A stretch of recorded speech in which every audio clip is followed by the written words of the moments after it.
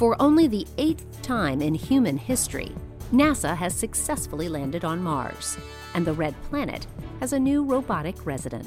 This is Innovation Now, bringing you stories behind the ideas that shape our future. After traveling 300 million miles over the past 7 months, touchdown on the surface of Mars took only 6.5 minutes. During that short span of time, however, InSight had to autonomously complete dozens of operations, and by all indications, the spacecraft performed flawlessly.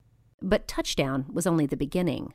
The next task was to deploy the 2 hexagonal solar panels, critical for providing the power for scientific operations, and stretch out the robotic arm that will take pictures immediately and deploy scientific instruments over the next couple of months. InSight's 2-year mission is to study the deep interior of Mars, to learn how all celestial bodies with rocky surfaces, including Earth and the Moon, formed.